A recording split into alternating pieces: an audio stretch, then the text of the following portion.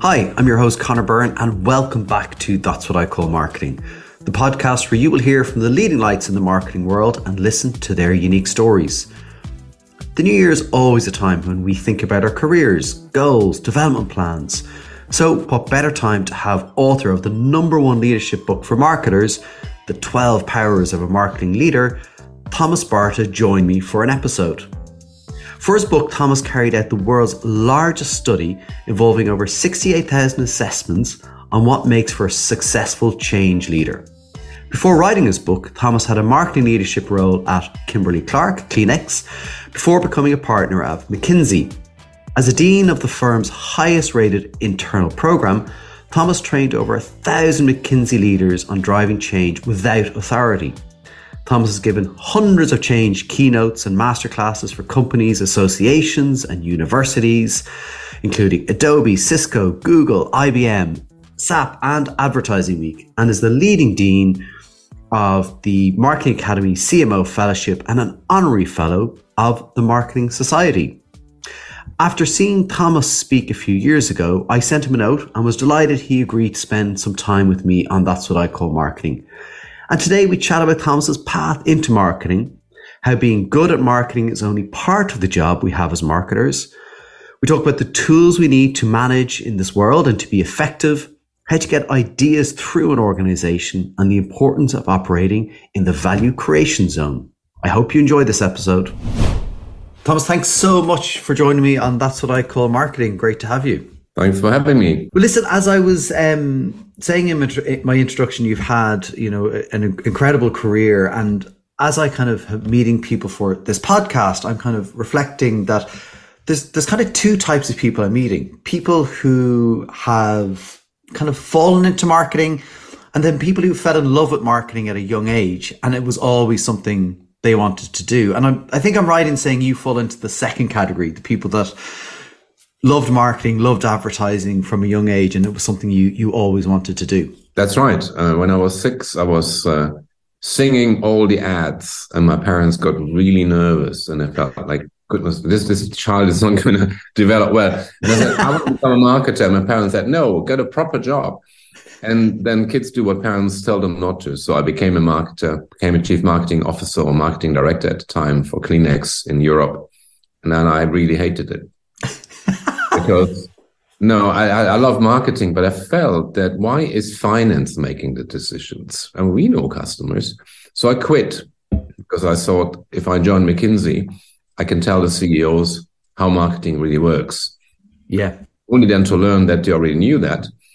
And what's interesting when you sit in the boardroom when I sat in the boardroom with marketers, non-marketers, you kind of saw who gets their way. And many times it wasn't the marketers, it wasn't the finance people, the operations people.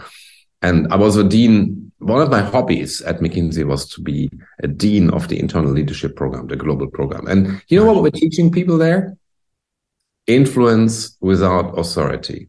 And I felt, you know what? That's what my marketing clients would need. So I quit McKinsey because McKinsey thought it was a really good idea, but not for them. Okay.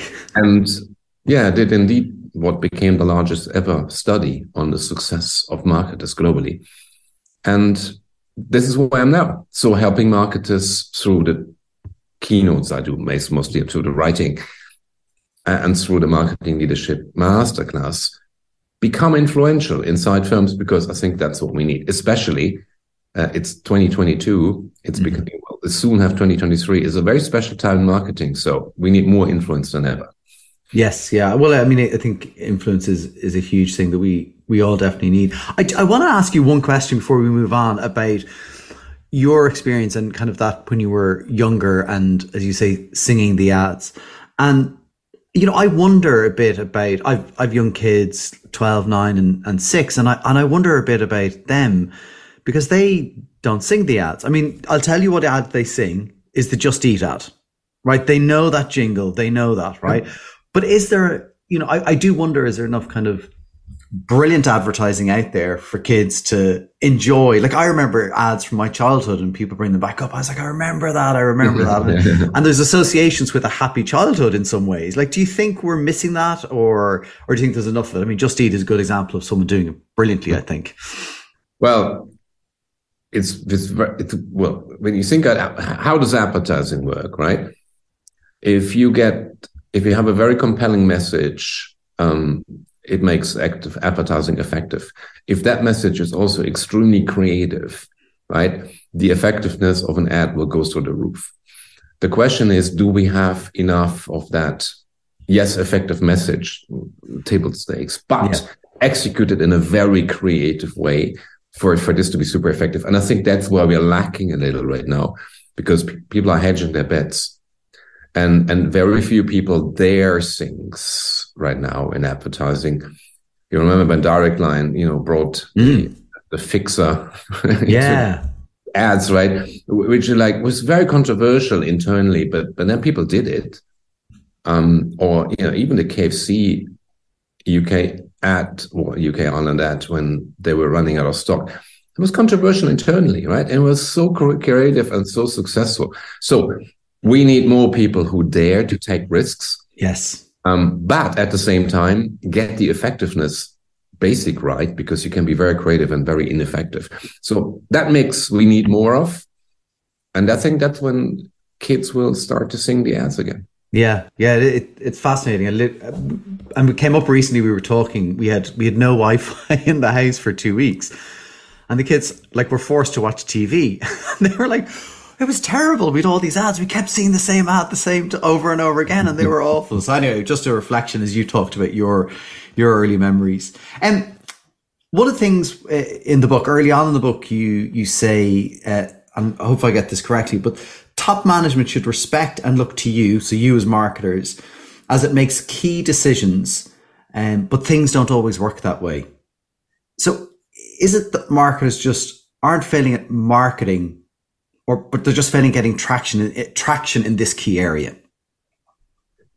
Yeah, and thanks for quoting in a way. That's very nice. In fact, that's the first 2 pages of the 12 Powers of a Marketing Leader, which I may say is still the only leadership book for marketers. We wrote literally the first one. There are lots of leadership books. There are lots of marketing books. There are lots of books that talk about this, but nobody really bothered to think about how marketers survive in turn. So we did that, and then we felt, we probably create a trend, and we haven't. So for some reason, no, but it's very interesting, right? Many marketers, when you talk to people in marketing, you hear that they have very good ideas. You hear they have the heart in the right place. And marketers know customers. And it's weird that top management doesn't look to them and say, we're going to decide this. You're going to come on, tell us what you think. They just sometimes walk over them. And there are many reasons for that, and we can go into them. But the summary is that very many marketers are very good at doing marketing. And that's important, right? You got to do pricing right. You got to do this is all important. You got to understand social media. You got to understand distribution, supply chain, all these things. But you have another very big role, which is getting decisions through internally. Yeah. And that is important. And I'd say we could do better. Yeah. And we have to. I recently spoke to the brilliant Jan Gooding about that. And she talked about one of her experiences when I believe it was when she worked at BT. And she actually said it was a pretty horrible experience. But one of the things she learned was that piece about how do you actually get something through? Because I think, and I've worked in agencies and I'm client side now. And I think one of the things when you're in an agency, you don't realize all the parts of an organization that have to move with you. And that's a huge thing that I don't think you can teach that necessarily in a classroom setting, right? You can talk about it, but to experience that is very difficult. I think that's one of the things you kind of talk about in your book as well.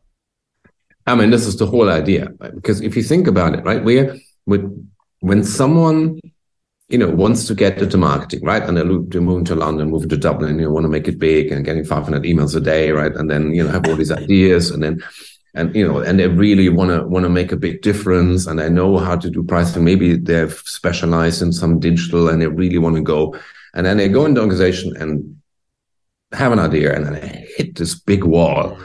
Or sometimes a glass ceiling, or sometimes like a wobbly wobbly wall, right? But which the wall bounces back, right? It doesn't really shout at you, but it's like you just can't. And then when you look at this, you understand what's going on. Because if you think about it, most of the work marketers do is about the future.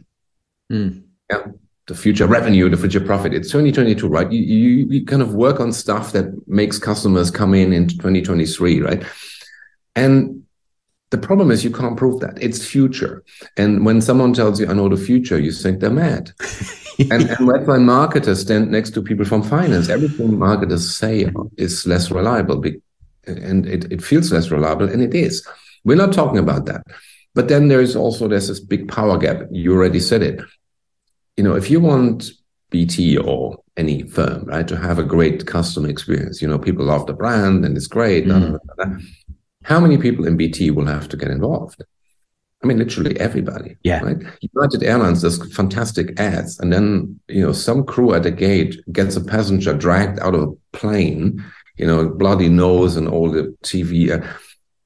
In that moment, right, you realize as a marketer you have this big power gap, and then there is, as you know, technology has given marketers many more opportunities. There's a big fuss around social media and digital, which in reality is probably less powerful than we all believe, but everybody's going crazy about it. And people lose confidence because they think, I don't understand all this, right? You meet your 28-year-old marketers, which then the agencies would call the digital natives, la, la, la, la, la, la. And then they start by saying, but I'm not a real expert on this, right? And who is, right? Yes. It takes the confidence away. So this is the world we live in. So future, you can't prove. Power gap, you will never have enough power. And then you may not be very confident because you think you don't even have all the skills, although even if you may have them. In this world, right, you need to realize that that's where you operate in. And we need to give people the tools to manage in this world and then be effective. That's why you will never be automatically effective. Nobody will automatically listen to marketing. No boss will say, yeah, because you guys are right, everybody else is wrong. It's not how it works. We have to do the work to get the ideas through an organization, despite the skills gap, despite the power gap, despite this trust gap. This is the job we have to do in marketing. We're just not telling people that when we try, right? We only have them experience it once they come into a company. We need to change that. We need to train that much more. And by the way, you can. Yeah, and I think that, it is really interesting if you think particularly about, maybe younger people coming into an organization and being handed the responsibility to own a brand, which sometimes can happen. Like you become a brand manager early in your career and being able to then navigate that. And, there's people there with more experience and more senior roles. You can feel intimidated by that. I think it was really interesting, your point there about talking to a CFO, and in marketing, we talk about the future. A CFO will often look like historically, like a performance, right? And they'll try map out to the future as well. But sometimes I think there is a disconnect in the language being used, or just even the worldview. Like my wife's an accountant, I'm in marketing. Like we see the world totally differently. And I think helping people even understand that can be really, really impactful.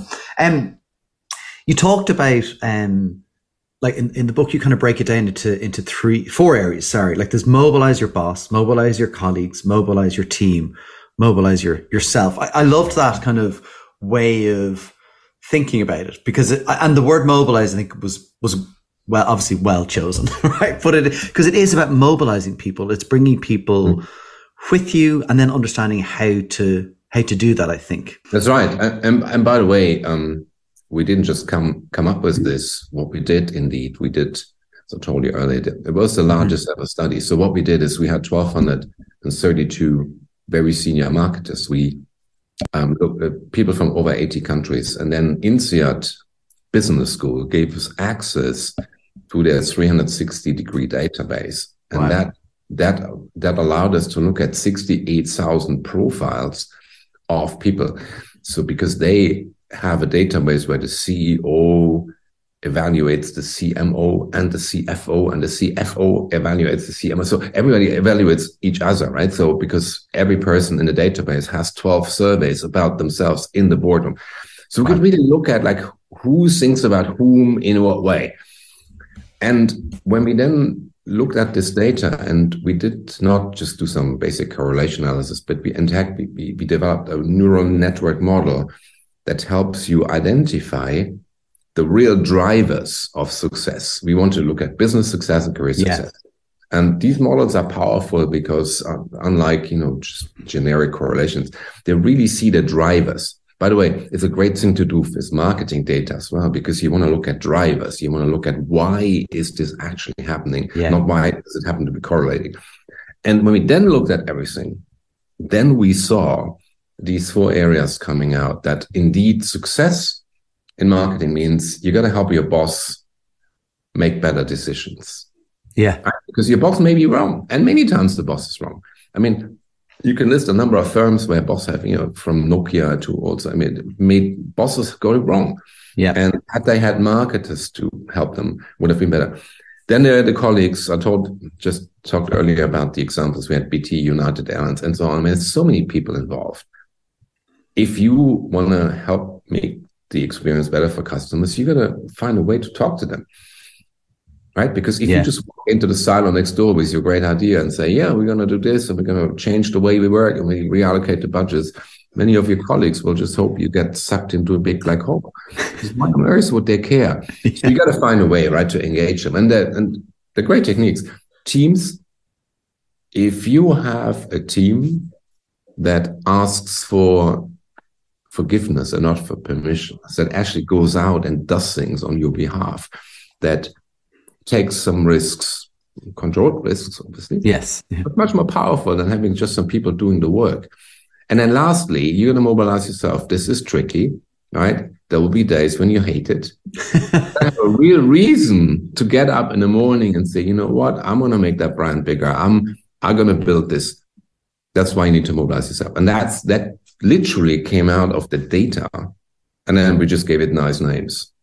Yeah, and it works. It's because it's and I was interested actually to understand how you weighted and rated them, but clearly there's like a ton of work went into that, because within each of them there's, within Mobilize Your Boss, for example, like you have tackle only big issues and the business impact, like 10%, career 10%. So it's kind of helping you figure out where the biggest impacts for the business and the biggest impact for your own career is. Well, one of the things actually that, before I jump into this a bit more deeply, is you talk about the value zone and creating value and an overlap between customer needs and company needs. And I'll be honest, I was a little bit surprised by this as being a big disconnect. I was surprised that there was a disconnect for marketers being able to do that. Is that marketers aren't commercially sound or thinking that way, or are they missing the customer bit? I'd just love to talk about that a bit more. Yeah, thanks for picking up. And the value creation zone is probably the most important idea. And if you are listening, if anybody's listening to this talk, and if you only want to remember one thing, please remember this one, because it is the biggest driver of impact. So here's the idea. You've probably all seen this, right? One of the biggest or most dramatic changes in fast food is Kentucky Fried Vegan Chicken. Mm-hmm. And I say it in fast food because it's obviously, KFC is large and they are introducing a vegan product. Now, think about this. This has been, it looks like, a new product, right? But internally, this was a dramatic debate, and the marketing team around McFerrin and everybody involved had to fight for years to get the restaurants to accept the idea, because they think about what the restaurants would say. I come back to the value creation. I tell you how it's connected.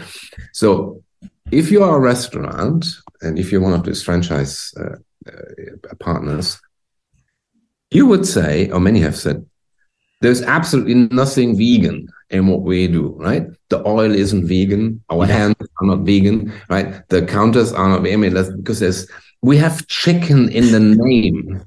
So you wanna bring a product where this cannot be, we can't. This has to be like, we have to separate this completely, right? You just imagine this debate. Now, just think about this. Now, the marketing team of KFC, they knew that customers find this interesting. It's obvious, right? There's a trend. You can do customer surveys.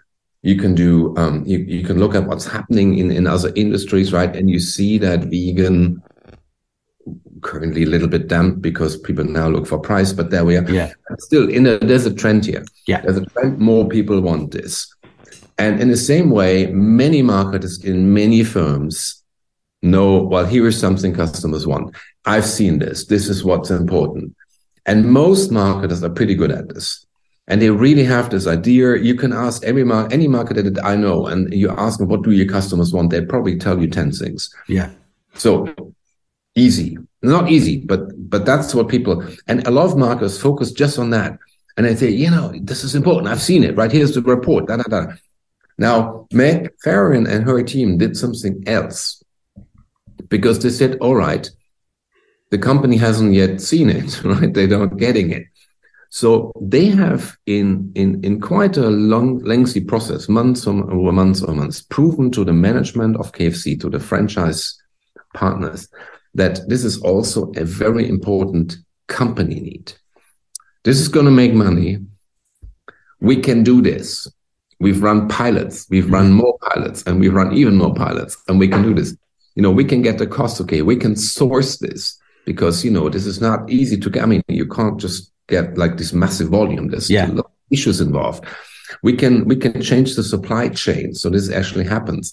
We can do the pricing right so this actually doesn't cannibalize. In fact, it adds to our. So all the issues that top management did see as problems, they solved them. But most importantly, they have proven that this is actually driving the business forward. So they've shown it's also a company need. Yeah. And then when you think about those things as circles, the customer need and the company need, right? You overlap them, right? And you have this little zone that happens in the middle.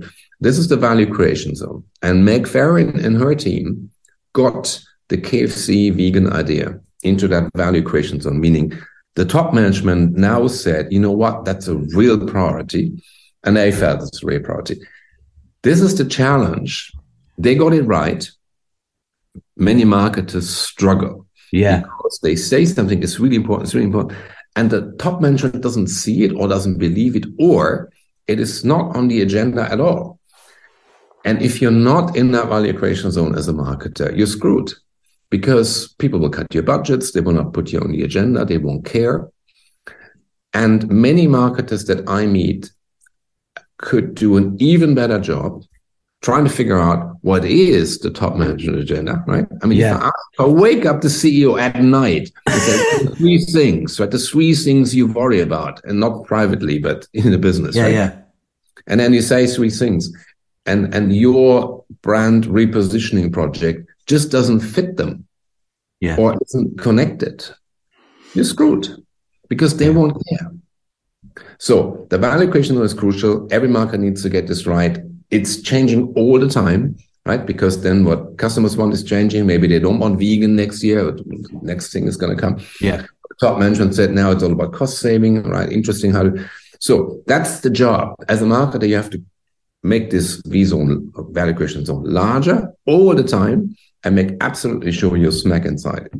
And it's really interesting because that's fascinating because I actually love that idea of almost like a pop quiz within your own marketing team going like, what are the three things our CEO would care about? And almost then you could fact check it with CEO. Like I hope in some ways I might know the things my CEO cares about.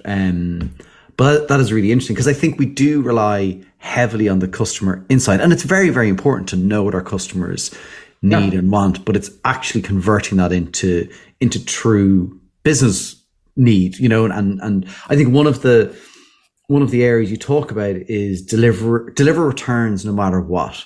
Like I find that really interesting because again, I think that tied to the commerciality of marketing. Like marketing needs to be playing in that area. Well, the question is, what's your job as a marketer? And whether you do brochures, some marketers do brochures, whether you do some details of social media optimization, whatever, or whether you are holistically involved in product, price, place, and promotion, you only have one job. And that is creating sustainable, profitable revenue. That's your only job. The only reason why we want your brochure is to make more revenue that is profitable and sustainable. The only reason why we want you to tweak our algorithm in some search blah, right, is because we want more revenue, more customers. That's the only job you have. Yeah. Now, and I'm very aggressive about this, because if someone is believing marketing has any other role than creating sustainable, profitable revenue for the firm, I think they got it completely wrong. Yeah.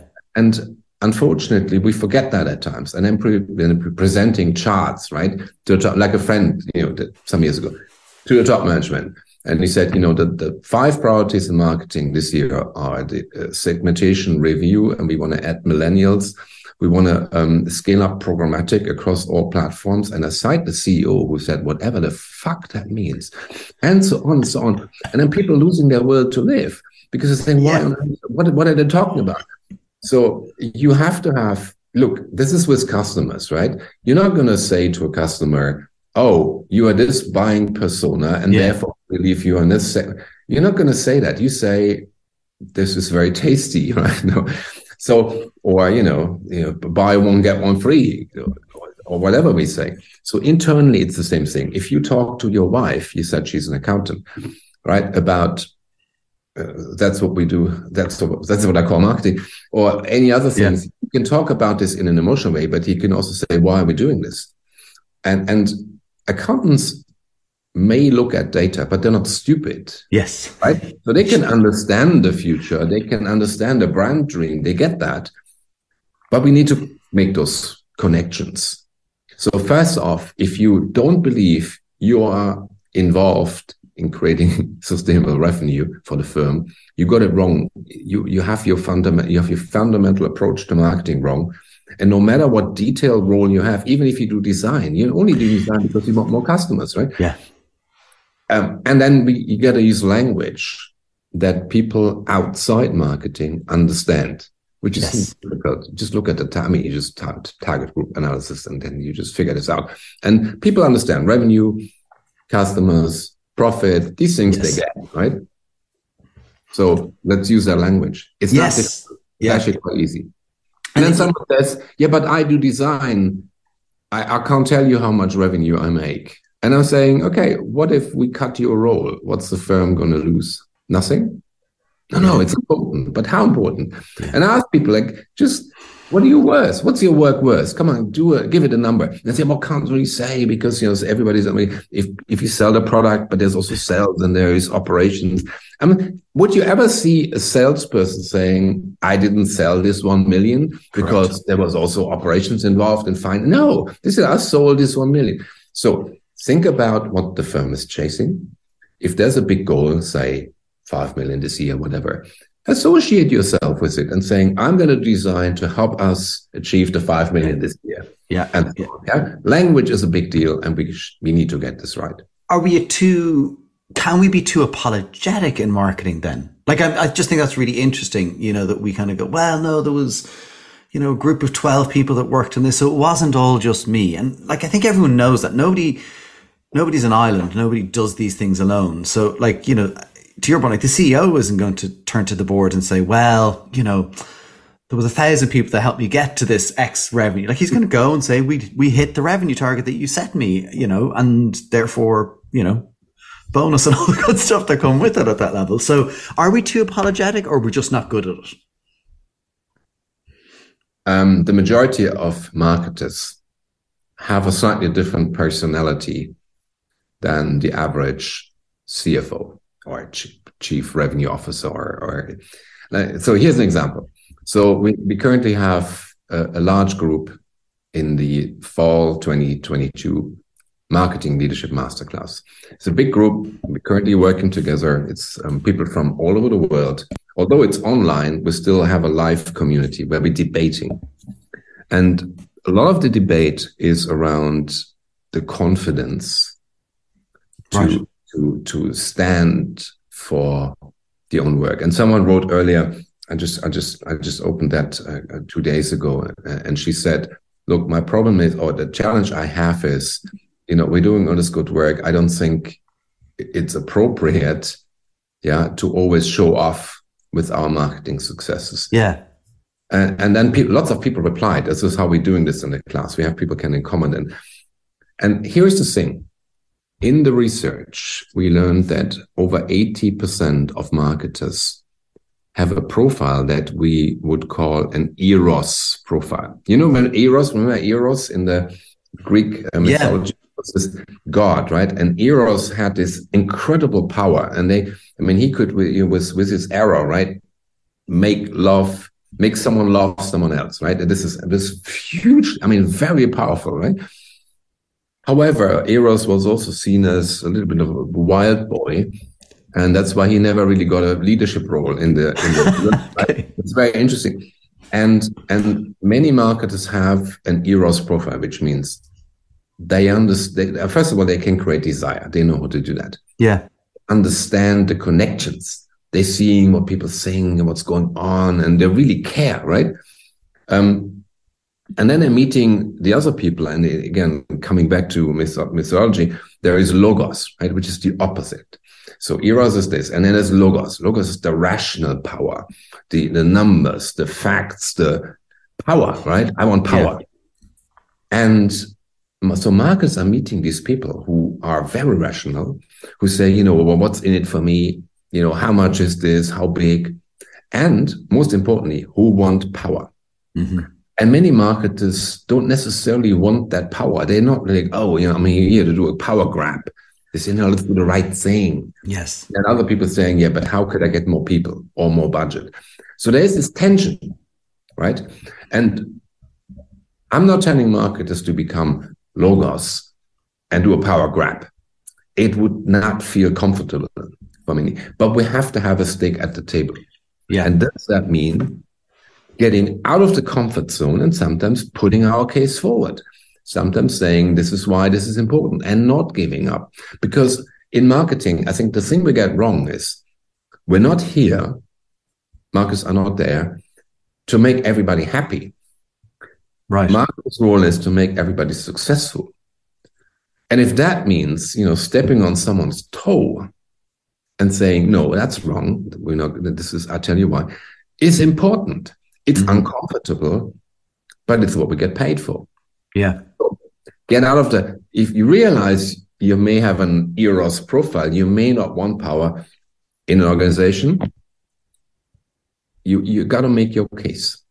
Yeah, and it's interesting. I've talked to Colin Lewis about this as well, and we talked about the word power and how the word power in itself can feel almost like it can be an uncomfortable word. And so then it's really interesting that, the way you talk about power, but also the fact that you talk about the powers, like the 12 powers of marketing. Mm-hmm. Like it's an interesting, articulation of actually what we need to do. Because, you can call them, everyone has their own superpowers, whatever that may be. I think, there's a way of reframing it for people to think about it more in a positive light as a use of a word, because it sometimes has more strongly political and maybe aggressive meaning. But whereas I think you're using it as kind of more of to power yourself forward is how I kind of read into it.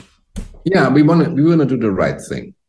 And in organizations, that does mean it's not good enough to have an idea.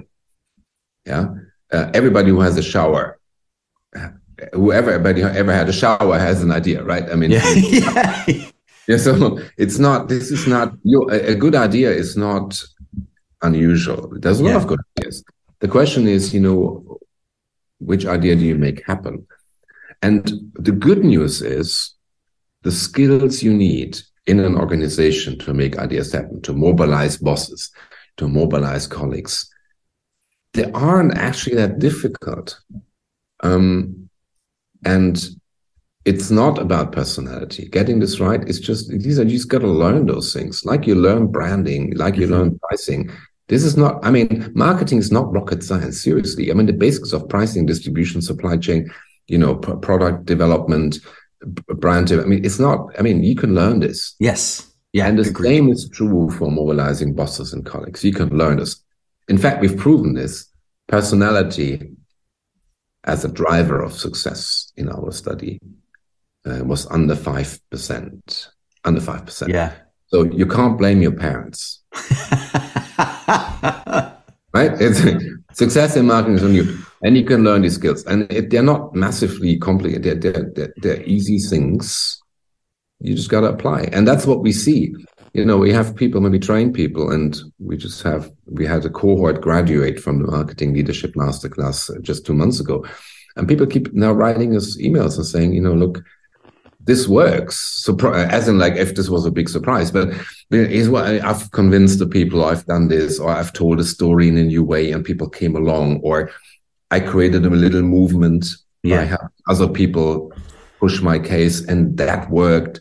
Or I finally sat down with finance and we did the numbers together rather than me proving to them. And all of a sudden we have a totally new understanding.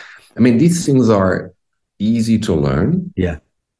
But they completely change the game, because leadership skills in the study, and to show you one more number, were over 55% of business impact. Okay. Marketing skills, so the technical skills, were 15%, 1-5. It doesn't mean that marketing skills don't matter. In fact, they're important, but everybody has them. Yeah. It's something like a baseline of, You got to have this. It's your entry ticket. But once you're in, there's a whole different game. And that's why if we get more marketers to get these very basic skills of internal influence, I think we're gonna rock this. Yeah. Yeah. One of the ones that I wanted to ask you about under Mobilize Your Colleagues. And actually, I remember I got to see you speak at the Festival of Marketing a number of years ago, and this one stood out to me. And it's walk the halls. And it's quite, you know, it's 30% business, 30% career. So it feels quite important. Mm-hmm. And at the time I asked the question, majority of my team were remote. Even then, this is pre-COVID, pre-work from home. Yeah.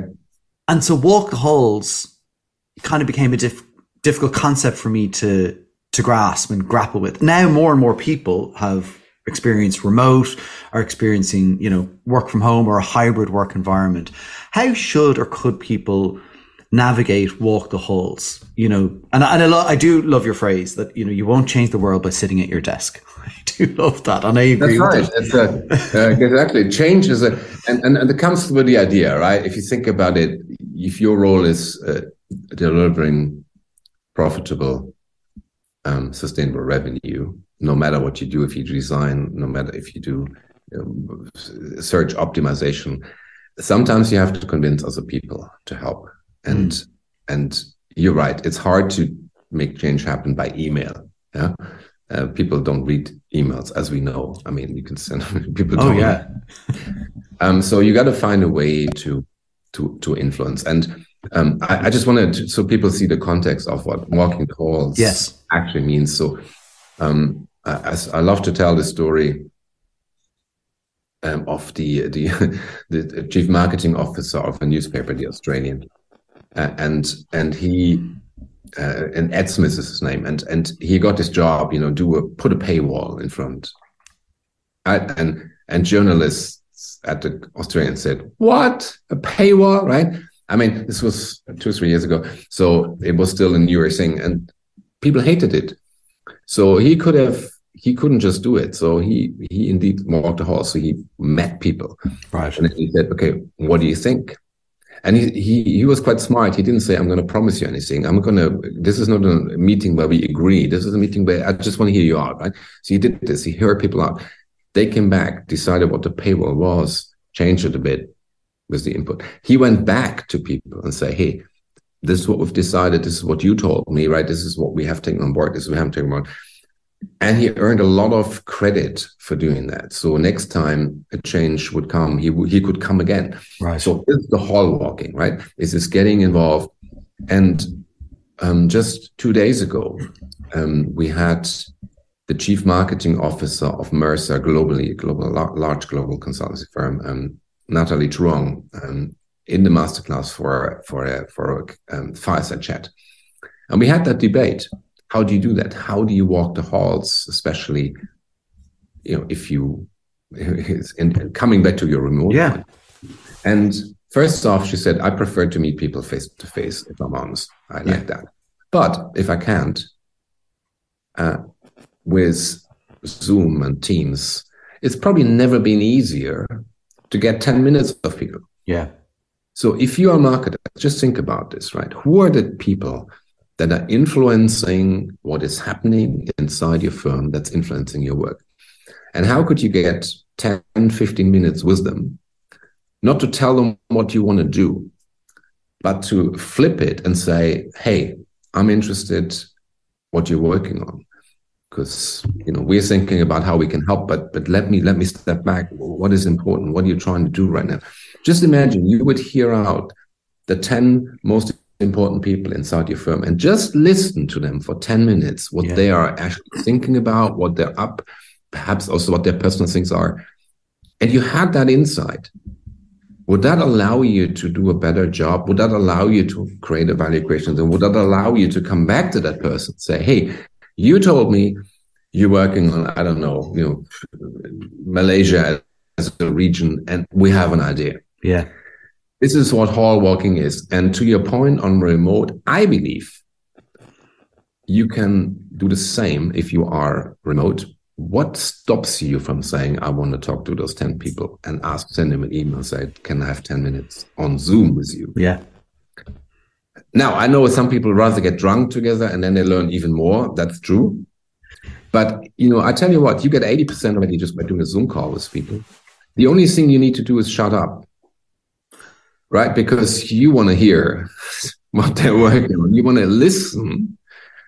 And that's the hardest thing, right? So I think you can walk the halls remote. And then whenever you meet people live, do more of it. And because that's really interesting. I also think that, and I've seen this with people where people worry about, oh gosh, I couldn't ask the so-and-so for 10 or 15 minutes of their time. They're so busy. And yes, they are typically quite busy people, but there's always time, and it's not that you want that 10 minutes tomorrow. Like it can be, look, I'm happy to put 10 minutes in the next 3 to 4 weeks, or whatever.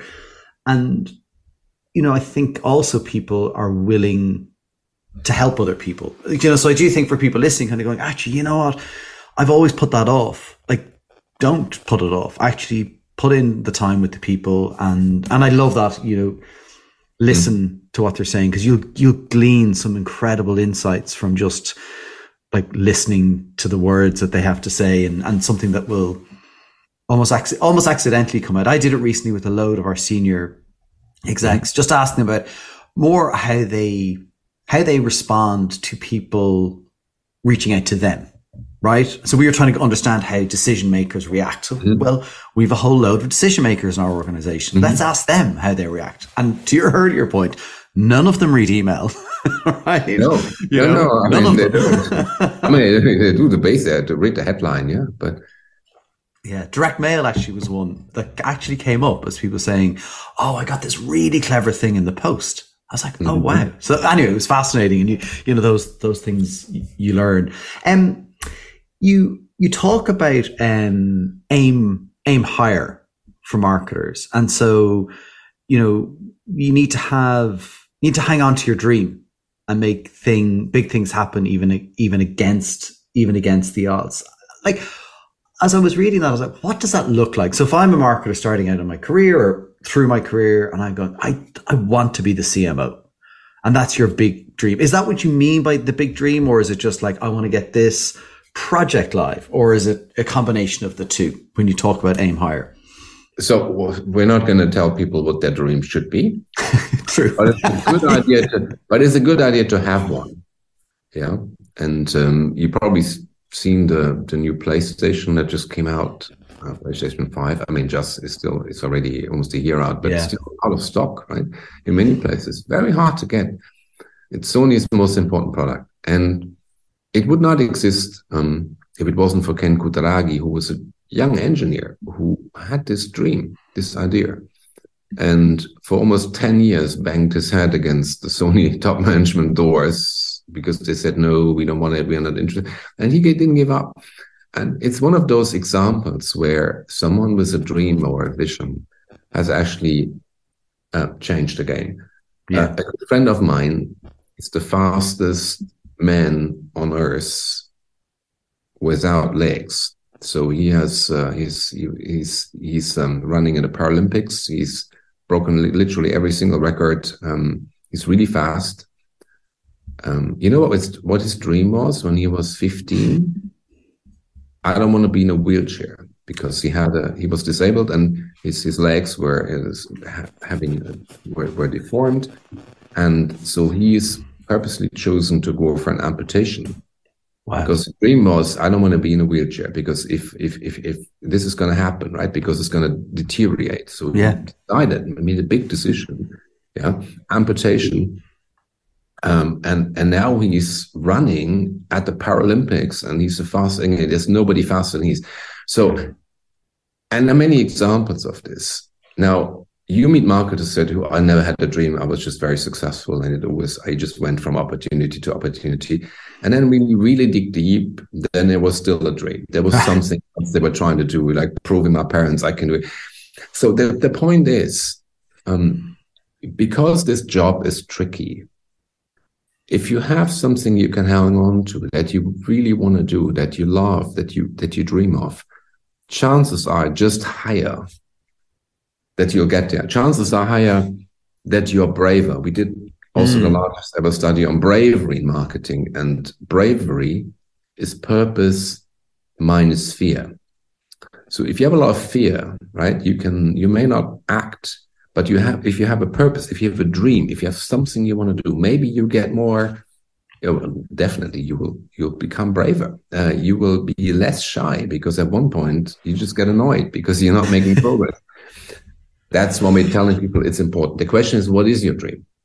What is it that you want to do? And it's important to find this out. And in January, we'll have in the Marketing Leadership Masterclass, everybody stand up and tell us what their dream is. And some people are freaking out. Oh, yeah. So, well, you still have 6 weeks or 8 weeks for that matter. When people do stand up and then talk about their dream and then call us a year later and say, you know what, it's still in my head. I still want to, this is amazing what it has to. So this is what we're encouraging, and everybody can have a dream. And that's great, because it's not necessarily about and it can be about it, as you say. We're not saying what people's dream should or could be, but it can be anything, and that can then just propel you forward, which is amazing. To have that. I mean, you wouldn't have a successful podcast like you have with That's What Come Marketing when it wasn't for something you really want to do, right? Yeah. Because I'm sure there are days when you hate it, or when you just got to do another one, right? But it is still something that you really believe, and that's how you create successes like you do. Yeah. No, listen, absolutely. I mean, this was a dream, right? A dream to how can I talk to people who are great at marketing? Right. If that's my dream. And so this is a great way for me to be able to speak to incredible people and then be inspired more myself to do more and learn more, and kind of my own curiosity. Before we run out of time, I want to ask you just a couple of more questions. One was about behaviors of marketers, and because I think there's a really interesting balance between, the how and the what. Like, so what you do is what you do, but then how you do it is really important. Like, what do you think are kind of some key important behaviors that marketers should have and kind of demonstrate? It is a great question, because behaviors is something we can very easily influence, right? Because you can behave in a different way, even if you think not perhaps in the same way. But behavior, that's why I like behavioral change, right? Yeah. It's something we can just do and do and do. And then, but if we've done it 15 times or 20 times, we can do it. I think we spoke about many of those things already. I think the first behavior is to try and align yourself with the business, not with marketing, not with someone, but with the business as much as you can. You want to behave mainstream. You don't want to behave like, well, but we are special and we're very different, right? Because then you're an outsider and nobody wants you. The second thing is behavioral, is pick language that people in the firm will understand. see what people are talking about, the terms they're using, not in marketing, but outside, and apply those to yourself, to your thinking, to your victim. Another behavior is this, going out and speaking with people and getting the insights, even if that feels uncomfortable. We have people. Someone just said when we had the fireside chat with another chief marketing officer 4 weeks ago, he said, "Yeah, but I'm an introvert. I really hate going out to people," and it is true. But again, behaviorally, right? You can still set up a meeting and go there. It's one-on-one. Yeah. I mean, it's possible, right? You got to train this. Yeah. I think these things, I mean, it's some of those things are not that complicated. And if we get more of those behaviors trained, I think we can succeed. And that's what we see. People are training them and they are getting them done. And then you can still be that marketer, the person with the dreams, the person with the magic, right? Yes. You just become a much more powerful magician. Yes, yeah, and make it happen. And I think sorry, it's been great, hearing you talk through all of this, because it actually is quite inspiring to think. I think some people we can get stuck and we can think, there's no way for me to do this, but actually it's proven that there's a way. Like you can learn these things, you can experience them, and maybe actually sometimes you need to, maybe it's talking to other people as well, understanding their experiences, and that will help you navigate things that you're experiencing. And even in your own organization, there are people who've gone through things that you're going through. So find people that you can connect with and can help you through it. As we get towards the end, I do have to ask you about kind of the future. And so think about the future, predict the future, Thomas. But we are in and heading into even more uncertain times. I thought we'd stopped using that language with COVID, but it's clear, that we're heading that way. How should marketers think about leading through this period? We don't know how long it's going to go on for. So what would your kind of advice and recommendations be? It comes back, and by the way, it's a great question, right? Because you see, all survey just came out. 66% of marketers are less optimistic about the economy, right? Inflation, we talked about this. In some countries, it's topping 10% and more, right? Your Barilla spaghetti isn't 99p anymore. It's now 149. I mean, there's insane. Big changes. Tech firms tend to lay off entire marketing teams, like thousands, right? Yeah, you're right. It is very uncertain. Now, you got to step back. First off, as a marketer, you have to be a linchpin for the organization. If you are confused, it will be very difficult for you to be effective because everybody else is already confused. So people are looking for people who are coming with insights to help navigate this very uncertain period. And this is a great moment for marketers. Because you're right, because we are the experts on future, and the future has always been unpredictable. So first off, this is a good moment for you. Number two is, I would think about this in a very simple way, because nobody here knows exactly what's going to happen next year. I mean, it's impossible, right? I mean, had we known, would everyone have predicted Russia invades Ukraine? No. I mean, few people have. Some people have said they knew it already, but most people haven't. And so on and so on. COVID, right? Similar. Think about it as someone who wants the largest possible value creation zone in your firm. So that means what is actually going on the consumer side? Technically, yes, price increases, people are losing their jobs. There's people's expenses are going up, mortgages. I mean, there's all that stuff happening. Emotionally, some people are just freezing because they're saying, "Damn it, I can't." They're contracting. Yeah. So that's what happens on the consumer side. That's important. What's happening on the company side, right? Well, there's supply chain disruption. Are pipes from China arrive or not? We have no idea, right? We're running out of screws, we have all these other problems with what do we do with prices? Our revenue is going down. So you've got to understand, just make a list of what's actually going on right now. And And then think about what could marketing do now to add significant value. If you then run around and say, yeah, but we need to do a brand positioning project because we already paid for half of the research, you're tone deaf. Yeah. Right. So right now, this might be about looking at prices, looking at supply chain. How can you help? Yeah. If you're creating brochures, what does that mean? Maybe we don't need as many brochures next year. Could you say we should do, but maybe I'm not going to do brochures, but something that if you only were to say, look, in the next 12 months, our role is to be as successful as possible in uncertain times. And I have 2 or 3 strong suggestions given what's happening on the consumer side. And so you're already a linchpin.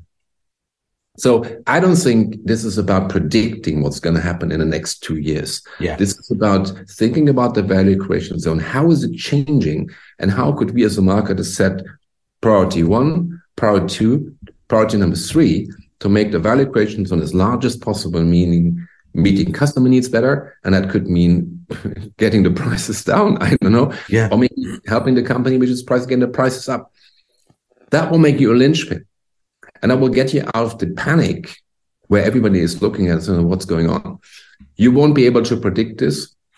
So look at the facts, rational and emotional now, and make a plan and become a linchpin. And then in 2 months, review it and maybe you can change it. Yeah, I was going to say, what was really interesting about that was you were talking about the value creation zone changing. And I love that because that is, I think often we can get caught up in, but I said this over here, I'm not going to change my mind now, but actually the world is changing and we have to try to be able to adapt and change with it. But I think, and even you talk about 1, 2 or 3 things, it's not 1,000 things either. Right, like it's no, you're right, and this is part of a new keynote that I'm currently doing inside many companies, and then people, after the keynote, we do Q&As, and then people saying, "Is it really that simple?" And we're debating that, and typically we do find the 2 or 3 priorities that we should have going forward, and so I think it's a great time for marketing. It's a shit time if all you want to do is hang on to your budget.